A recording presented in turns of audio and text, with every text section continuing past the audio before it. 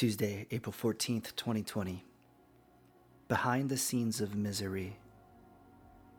Reading from Job chapter 1, verses 6 through 12.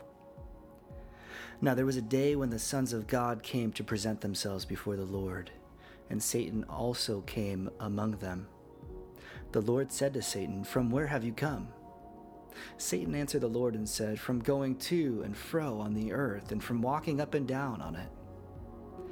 The Lord said to Satan, "Have you considered my servant Job, that there is none like him on the earth, a blameless and upright man who fears God and turns away from evil?"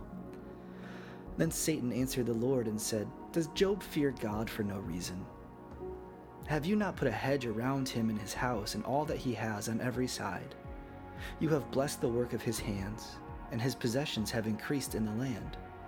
But stretch out your hand and touch all that he has, and he will curse you to your face."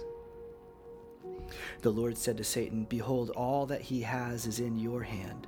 Only against him do not stretch out your hand." So Satan went out from the presence of the Lord.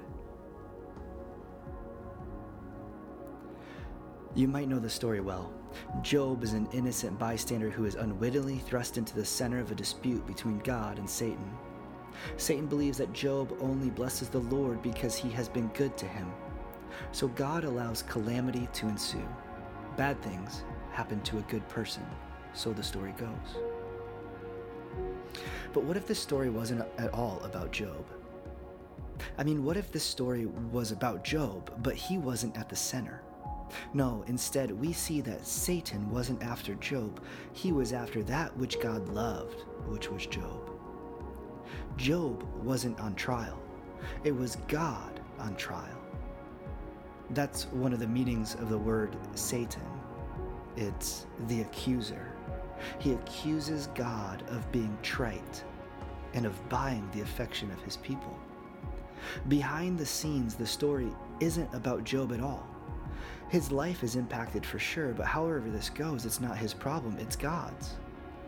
And for that, we can live today believing that God is going to defend his honor in our lives too. As we live all about him, the accuser will have no truth to his claims. Stretch out your hand and touch all that they have, and they will curse you to your face.